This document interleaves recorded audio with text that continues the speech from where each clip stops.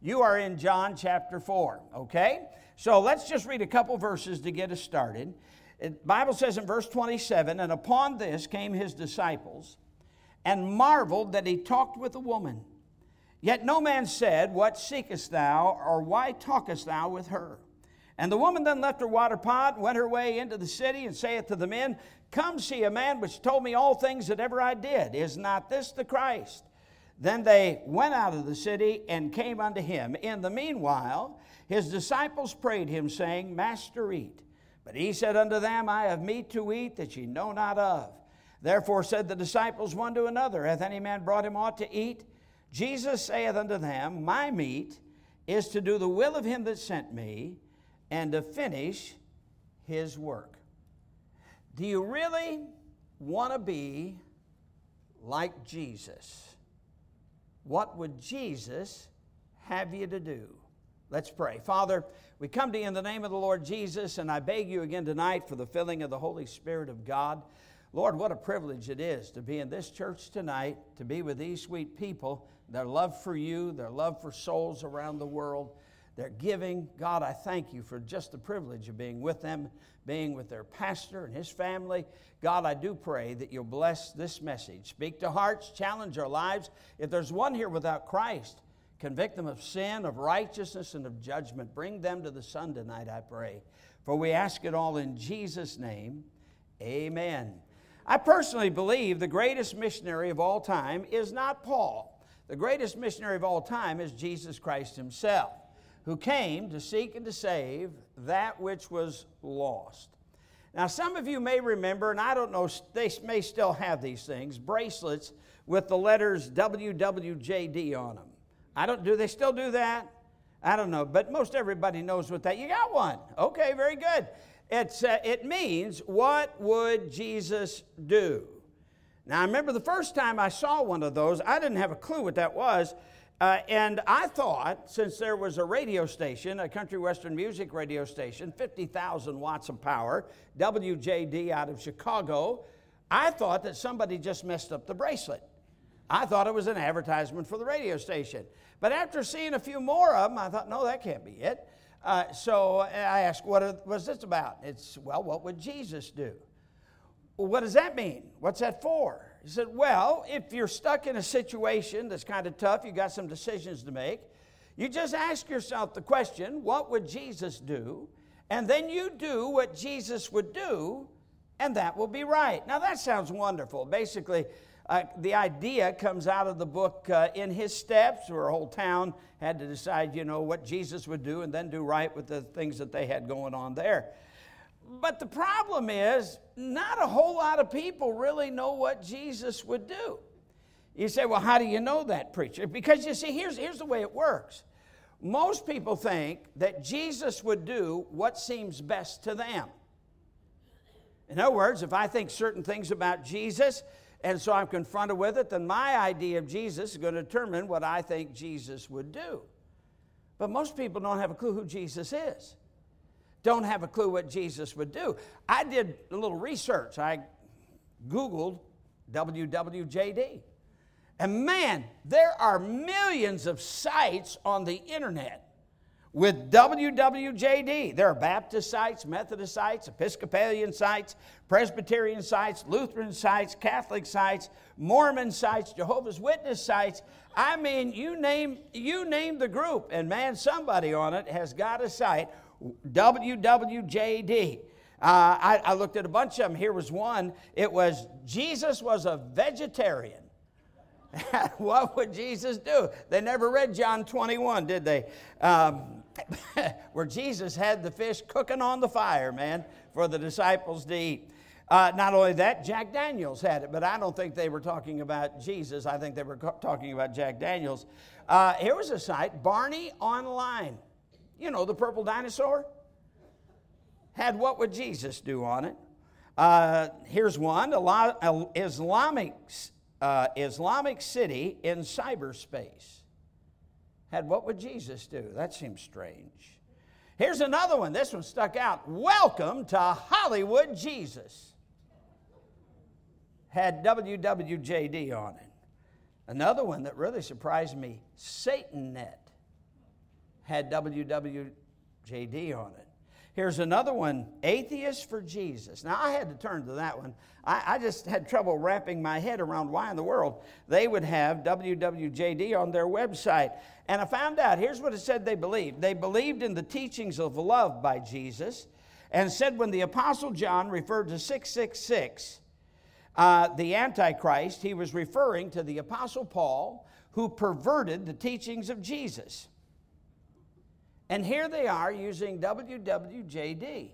Now, you look at all these groups, and it's obvious there's a whole lot of people that don't have any idea what the real Jesus would do. But then I look at the passage that we read. Jesus had been talking to a Samaritan woman at the well. And she says in verse 25, I know Messiah cometh, which is called Christ. Jesus said, I that speak unto thee am he. And so then she left to go tell the men in the city that she had just met the Christ. But when the disciples come on the scene in verse 27, it says, upon this came his disciples, and this is interesting, and marveled that he talked with a woman.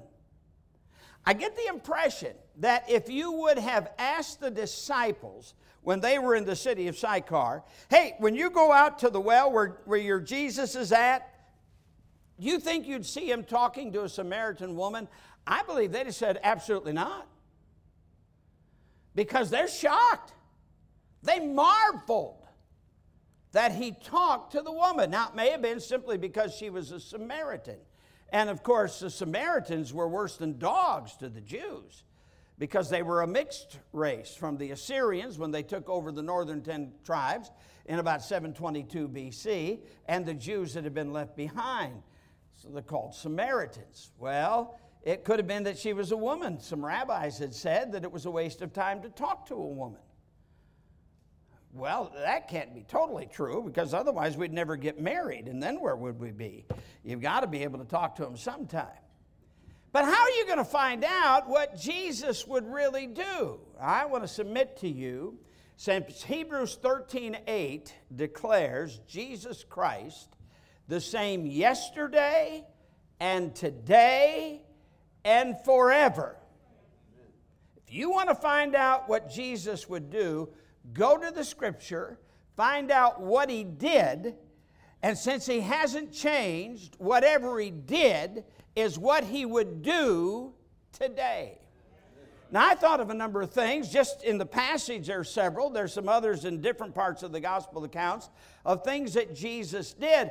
And you know, I found, and I've preached this message in a number of different places, some people get upset because there are things Jesus did that they would have marveled, and they would never marvel if they ever read the Scripture about what Jesus really did do. So let me give you just a few things. You can think of some more, I'm sure. But if, for instance, back in verse 4 of chapter 4, the Scripture says, well, let's read verse 3 too. He left Judea, departed again into Galilee, and he must needs go through Samaria. That's an interesting statement. He must needs go through Samaria, but you have to understand, is if you were to draw a line from Jerusalem up to Galilee, it would be a straight line right through Samaria. Why must he needs go through Samaria? That's not the way the Jews went. They didn't want to defile themselves by being around the Samaritans. They would normally either go up along the coast or they would go across the Jordan River on the east side of it and go up and then cross back over when they got to Galilee. But Jesus must needs go through Samaria. What are you trying to make out, preacher? It's this: Jesus would go out of his way to win the lost. I'd say the missionary you heard tonight, she went out of her way to win the lost. I mean, I've heard of the Ivory Coast, but I've never been there, never had any reason for going there. She had to go out of her way to go where she's going. Matter of fact, most of these missionaries have had to go out of their way to go where they've gone to win people to Jesus Christ. Because you see, Jesus came to seek and to save that which was lost. Part of our problem today is we're not willing to go out of the way. We've got things we want to do. We've got places we want to be. We got games we want to play. We got a lifestyle we want to have, and soul winning doesn't fit that for most people. To be a missionary, you got to go out of your way to be a missionary. Everything has to change. There has to be a real commitment if it's going to count. But Jesus went out of his way to win the lost. David Livingstone opened up Central Africa with the gospel of Christ.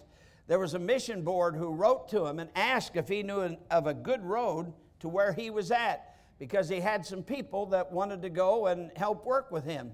He wrote back to them. He said, tell them to stay at home. If they need a good road to come work with me, they've got no business coming. We want the easy way of life. I've got news for you. For your church to give like you've given to missions, like you've sacrificed for missions, financially you've gone out of your way. You've gone over and above what most churches would ever do for missions. You've gone out of your way for the salvation of souls. That's what Jesus would do. He'd go out of his way to win souls in Ocala. He'd go out of his way. Why? This great missionary, the greatest of all, who did what God told him to do. For the Bible says, for God so loved the world that he gave his only begotten Son, that whosoever believeth in him should not perish but have everlasting life. For God sent not his Son into the world to condemn the world, but that the world through him might be saved. He went out of his way to win the lost. And what did he command us? He commanded us, go ye into all the world and preach the gospel to every creature. Yeah, Jesus was not a Calvinist. God has never been a Calvinist. Every creature. You realize you can't witness to the wrong person. Every creature. It's that every creature feature of the gospel of Jesus Christ. So if we continue on like we should, we'll continue to go out of our way to win the lost. Number two, he'd tell the truth about their sin. What would Jesus do? He'd tell the truth about their sin. We live in a world that brags about their sin. They're proud of their sin, whether it's perversion or just old-fashioned sin. They're proud of what they do. But Jesus, and we, of course, we want to be nice people, and so we don't really want to mention their sin. Oh, we'll tell them they're sinners, and most sinners will admit that they're sinners. They just don't think they're that bad of sinners to go to hell. But I look at the passage here, and it says in verse 16, Jesus said unto her, go, call thy husband and come hither. The woman answered and said, I have no husband. Jesus said unto her, thou hast well said, I have no husband. For thou hast had 5 husbands, and he whom thou now hast is not thine husband. In that saidest thou truly. Now wait just a moment. She didn't bring it up. Jesus brought it up. Didn't Jesus know ahead of time she'd had 5 husbands and she was living in adultery with a man that wasn't her husband? He knew it. He brought it up. She hadn't said anything to give any indication that she was an adulteress. None at all. Jesus brought it up. The truth is, for people to get saved, they got to know they're lost. To know they're lost, they have to know they're sinners. And it's not just the term sinners. They have to know they're sinners. That they deserve hell, and the wages of sin is death. I heard a preacher say one time, it absolutely shocked me. He said, well, there are times that Jesus sets aside the word of God for the sake of people. And he went to John chapter 8 with the woman that was taken in adultery in John chapter 8. You remember some of the Jewish religious leaders had gotten a hold of her. They brought her to Jesus. And since the law commanded that adulterers and adulteresses be stoned, therefore they asked Jesus, what do you say? And so Jesus wrote something in the dirt. Now, I've heard all kinds of preachers give all kinds of reasons why they think they know exactly what Jesus wrote. I want to tell you, I don't. And I thought if God wanted us to know, he would have told us. And he probably didn't tell us so we could make up a bunch of things.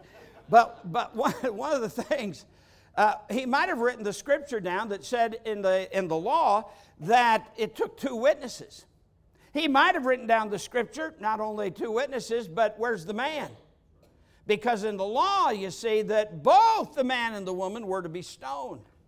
I don't know what he wrote down. Some people suggest maybe he started listing the sins of the Jewish men that were there that had brought the woman to him. Whatever he wrote down, though, they walked away. So he looked up at the woman. He said, where are thine accusers? And she said, no man, Lord. So Jesus said, neither do I condemn thee. Now I want you to get this. The reason Jesus did not condemn him, because you remember, as the Son of God, he kept God's law to the letter. Because those witnesses, see, they knew who the man was. By their own mouth, they condemned themselves because they caught her evidently in the very act. That's what they said. They knew the man. All right? There's no witnesses there. You could not put a person to death with any less than 2 witnesses. There were none. Jesus couldn't have her stoned. It would have been against the law. And Jesus never broke the law. But by the way, he doesn't let her totally off the hook. He says, go and sin no more. He didn't say go and be better.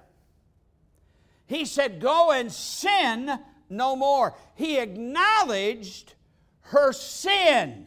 What would Jesus do? He'd go out of his way to win the lost. He would also tell the truth about their sin. I think sometimes we have gotten so suave in our soul winning program that we never get down to the nitty-gritty of how much sinners are. I'll tell you, when I found out I wasn't a good person, when I found out that all those good works I thought were going on this side of the scale, that would outweigh all my bad works, when I found out that wasn't so, when I found out that all my righteousness were as filthy rags, that I was lost. I didn't do a lot of things that some Christians do today. I didn't drink. I didn't smoke. I had a foul mouth. I needed somebody to tell me I was a sinner, hell-bound, hell-deserving, needed to hear it. Jesus told the truth about their sin. Let me give you a third thing Jesus would do. We're going to be like Jesus. Third thing he would do, he'd tell the truth about their religion. Now, you'll notice what happens. The woman changes the subject right away. I mean, she's stuck. And the scripture says in verse 19, the woman saith unto him, Sir, I perceive thou art a prophet. And now she starts talking spiritual. And every soul winner has had that happen, where you're talking to a person who's obviously lost and they start throwing out their good parts. Notice what he says. She says, Our fathers worship in this mountain. Ye say that in Jerusalem is the place where men ought to worship. Jesus saith unto her, Woman, believe me, the hour cometh when ye shall neither in this mountain nor yet at Jerusalem worship the Father. Now get this, look at it. Ye worship, ye know not what. We know what we worship, for salvation is of the Jews. And then he says in verse 24, God is a spirit. And they that worship him must worship him in spirit and truth. I'm just simply saying he would tell the truth about her false religion. I know, I've been there, heard the programs, I've bought the tapes, even used it from time to time, where you ask somebody, do you know if you died tonight you go to heaven? Well, I'm a Catholic, or I'm a Mormon. Oh, that's wonderful. No, it's not. It's not wonderful. I mean, good night, they've got another gospel. They've got another Jesus. They got a whole nother way of being saved. That's not wonderful. Well, that'll help them to hear us. No, they need to understand the lost. Jesus makes it just very plain. I'm just simply saying he would tell the truth. Over in Galatians chapter 1, you'll remember the Galatians had started listening to people who were adding works to the gospel.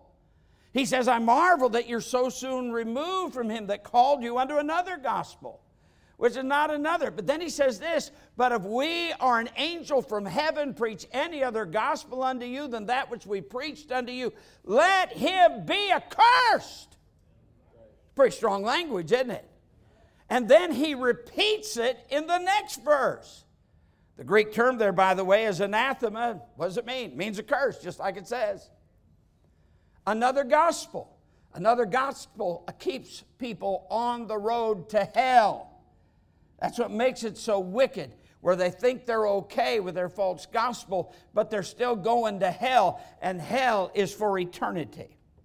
You remember in chapter 23 of the book of Matthew, and we'll not go through it all, but beginning in verse 15, over and over again, Jesus says, Scribes, Pharisees, hypocrites, woe unto you, scribes, Pharisees, hypocrites, over and over again. Why? They were preaching a work salvation.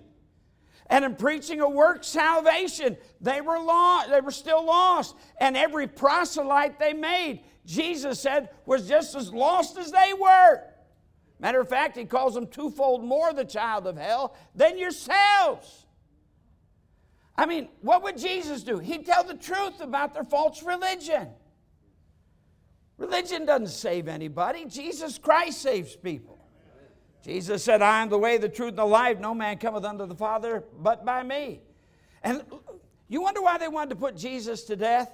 How about John 8:42, where Jesus said, you're of your father the devil, and the lust of your father you will do. He was a murderer from the beginning, and abode not in the truth, for there is no truth in him. When he speaketh a lie, he speaketh of his own, for he is a liar and the father of it. Man, you understand why they hated him? You understand why they wanted him dead? He told the truth about their false religion. So he'd go out of his way to win the lost, tell the truth about their sin, tell the truth about their religion. He'd preach more about hell.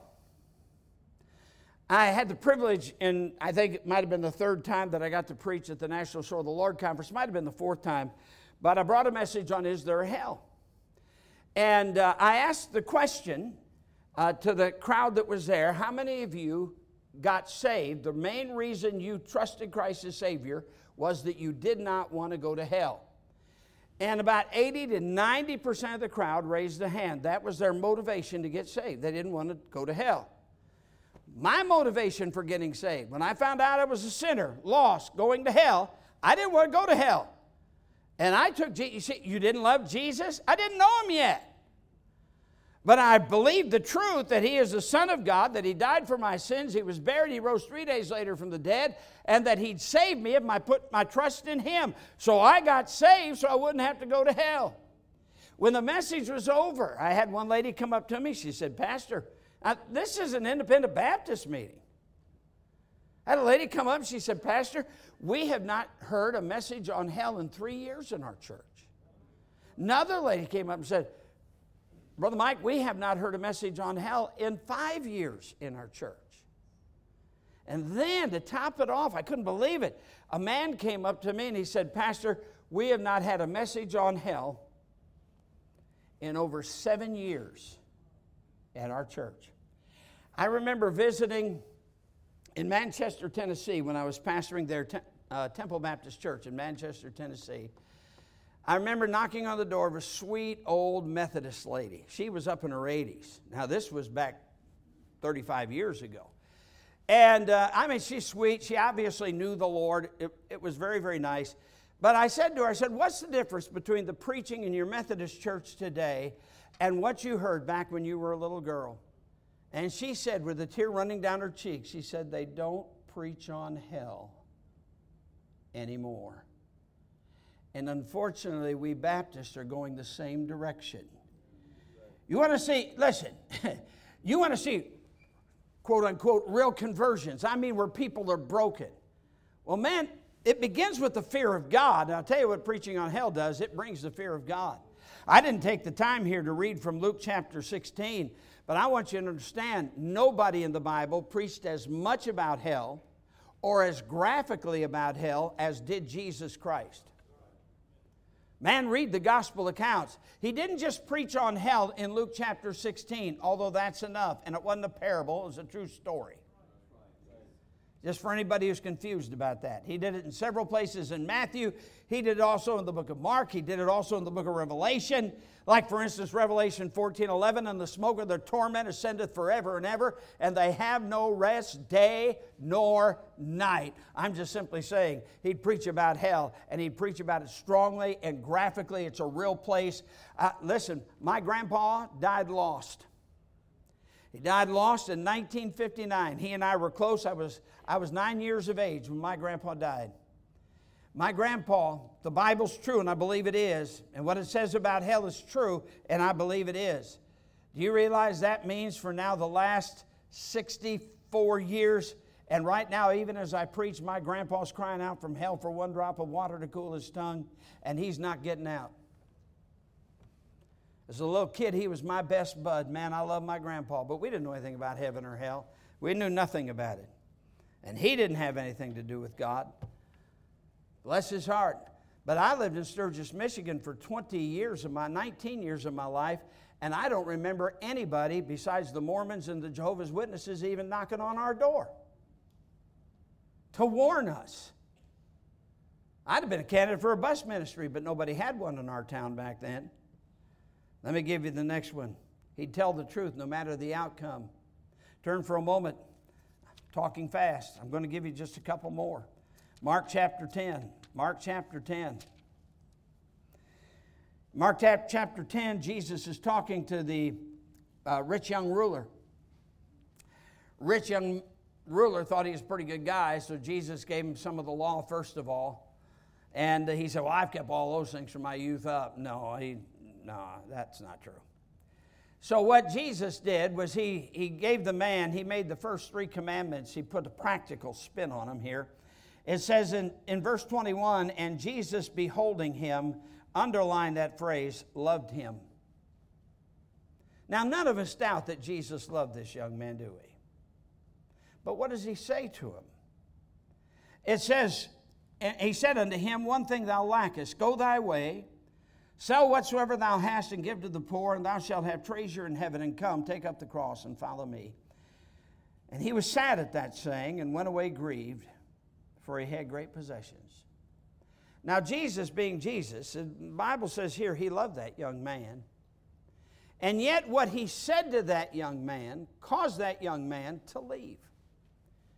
Didn't Jesus know before he said what he said that the young man would leave without trusting him?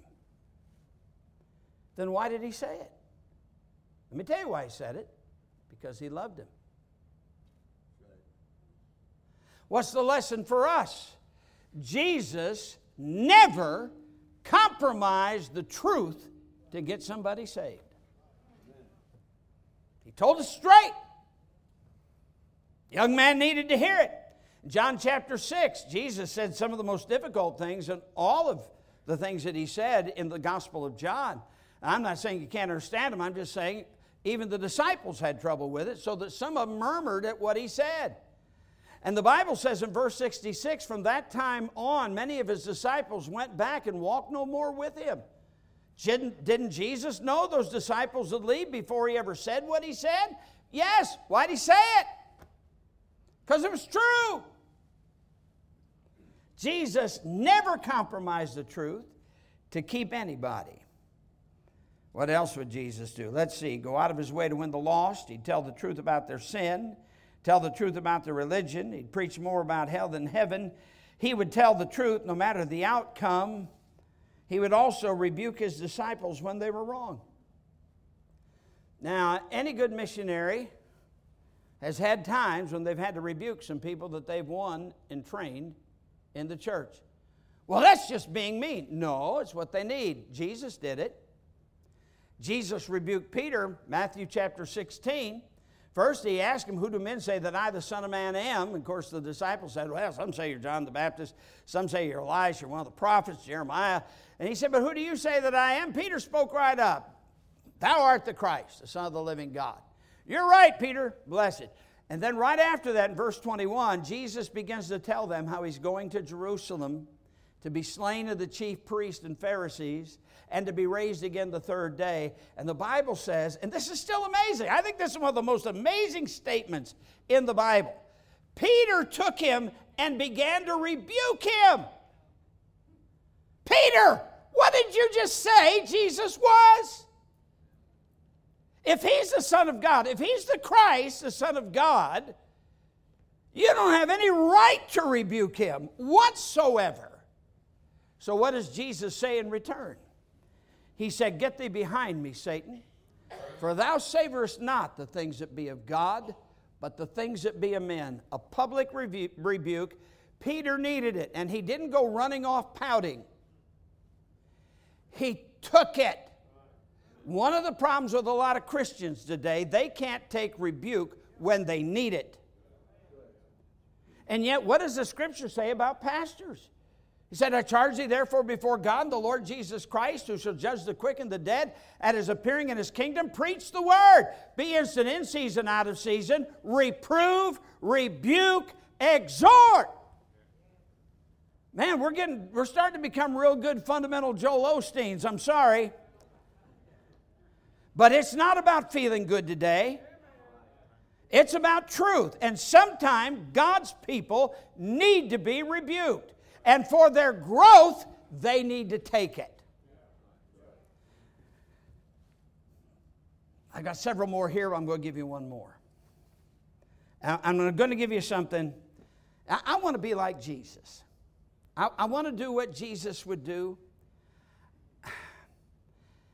But this next one, I really feel like I have failed more at this one than any other one.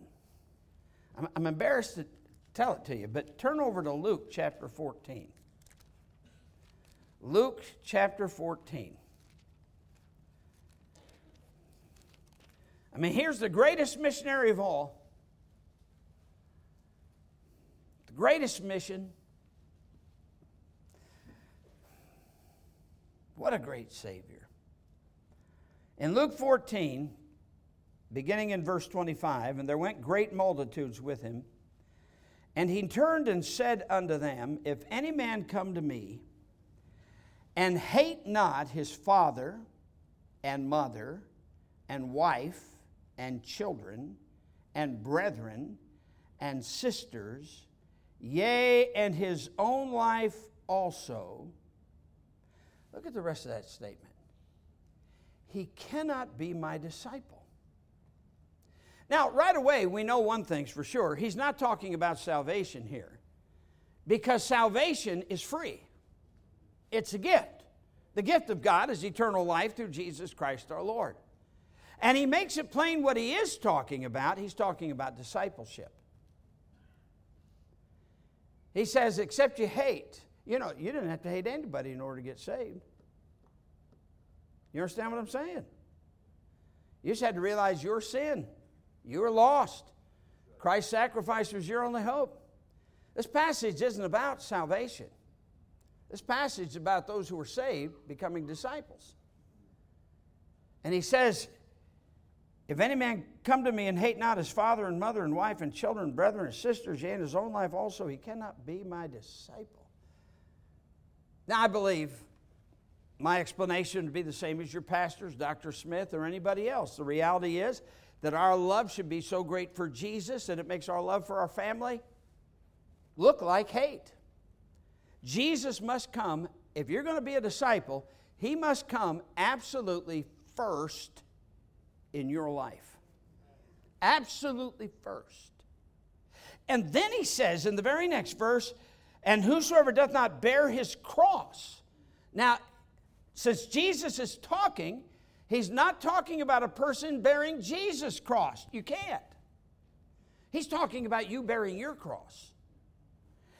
Whosoever doth not bear his cross and come after me cannot be my disciple. And then he says in verse 33, so likewise whosoever he be of you that forsaketh not all that he hath, he cannot be my disciple. What would Jesus do? He would make the requirements for true disciples high. You say, preacher, how have you failed at that?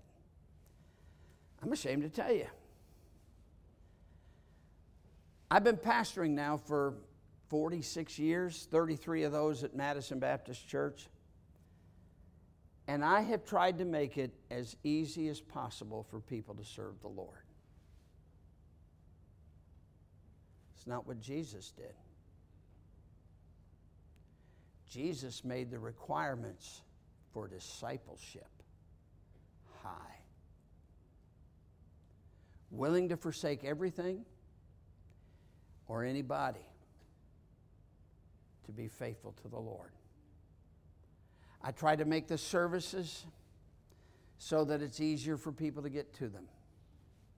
We don't cancel services. Man, if we're having a snowfall, if I find out that there's going to be a snowfall or they're calling for one around Madison, you know, everything closes down up in Alabama.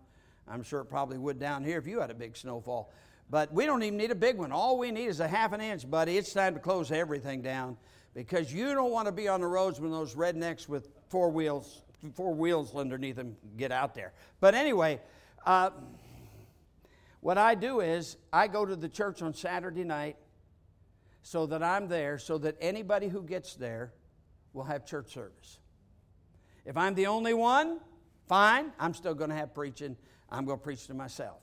But I do that, and so I'll stay all night at the church just to be ready for the next day. So if we get 10 there, if we get 5 there, 2 there, doesn't make any difference. How many ever can make it? How many ever want to make it? And I don't put anybody on a guilt trip for not coming. Everybody can't drive in that stuff. I get it. Which is why I don't drive in it. What I do is get there before it ever snows and just stay there. All right? I'm just simply saying, I try to make things as easy as possible. And we live stream, just like you live stream. But here's one of my great fears. People, well, they're a little tired. We're going to stay home and watch it. That's not church. Church is the assembly. And assembly assembles. If it hadn't assembled, it's not an assembly. The congregation congregates. And how can you exhort one another daily while it's called today unless you're there to exhort one another? Now, we do that. We've got people that can't get out. I know like you do. But I'll tell you this, and I've said this often on our live streaming, don't tell me you can't come to church on Sunday, but you can go to Walmart on Saturday. It's like nobody gets COVID at Walmart. The only place you get COVID is at church. We all know that. That's the science. Follow the science. I guarantee you these missionaries have had to pay some prices to be where they're at. Any missionaries that we send out, if they're not willing to pay the price, we're not sending them to a place for them to live at ease and be Americans. We want them to be disciples. And we need to train. I need to train our people. Not just make it easy for them to be there, but to teach them that whether it's easy or not, we should be faithful to the Lord Jesus Christ. It's a missions conference. I was looking around. I was going through and looking at the different mission letters that you have. There's no doubt, as your pastor mentioned, 140 missionaries. You've got a lot of people who are disciples. There's no doubt. And no doubt it's taken some disciples to give sacrificially for this church to have such a good record of giving. But if we're like all churches, there are some people who haven't decided to become disciples yet. I remember before I got saved, and I was attending that church so I could play softball with the church team. When it came time to take up the offering, I'd put my $1 admission fee in the offering plate. Then I got saved. And I believe if, you get saved, your billfold normally gets saved too. And it increases. So after I got saved, I started giving $5 whenever the offering. My wife and I were making $300 a week at that time, the two of us together. So even when I thought I was doing good at giving $5, I was still robbing God of $25. But as I got more serious about God, of course, I needed to find out what a tithe really was. I didn't have a clue. I remember God dealing with my heart about that, and I'll not give you that story for now. But now I'd be ashamed if that's all I gave was a tithe. And I guarantee these missionaries are the same way. And I guarantee there's a great number of you here. You're the same way. A tithe? Good night. If all you're giving is a tithe, you're still dipping your toe in the water. You need to just dive in. Now you look at me. When my wife married me, I was 148 pounds. And right now, it's none of your business how many pounds are there. God has not let me starve. He has taken care of me. He's taken care of my wife. He's taken care of our children. God has blessed. And, I just found, trust God. He'll do it. I mean, there have been times we've given and we didn't have enough money to pay for the bills the next week. We just believed God wanted us to give that day, and we gave it. And God's always, you can't outgive God. And we don't give to get, except to get, nor to give more. Man, that's cool. But He would make the requirements for discipleship high. That's our Savior.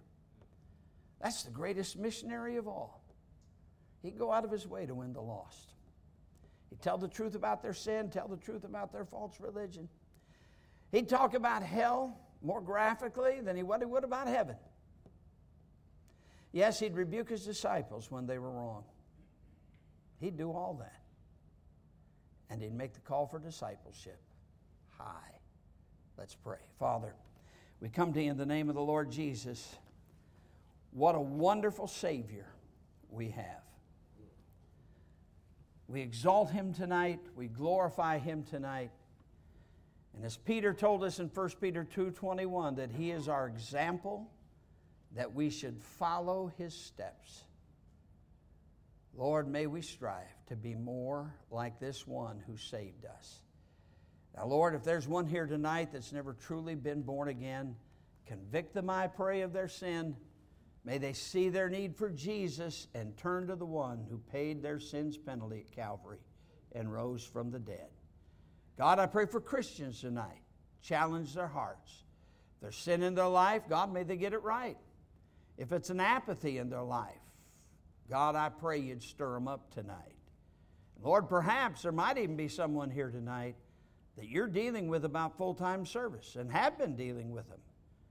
Tonight, they ought to make that sweet surrender to the Son of God. Have your will and your way in every heart and life. I beg it tonight in Jesus' name. With our heads bowed and our eyes closed.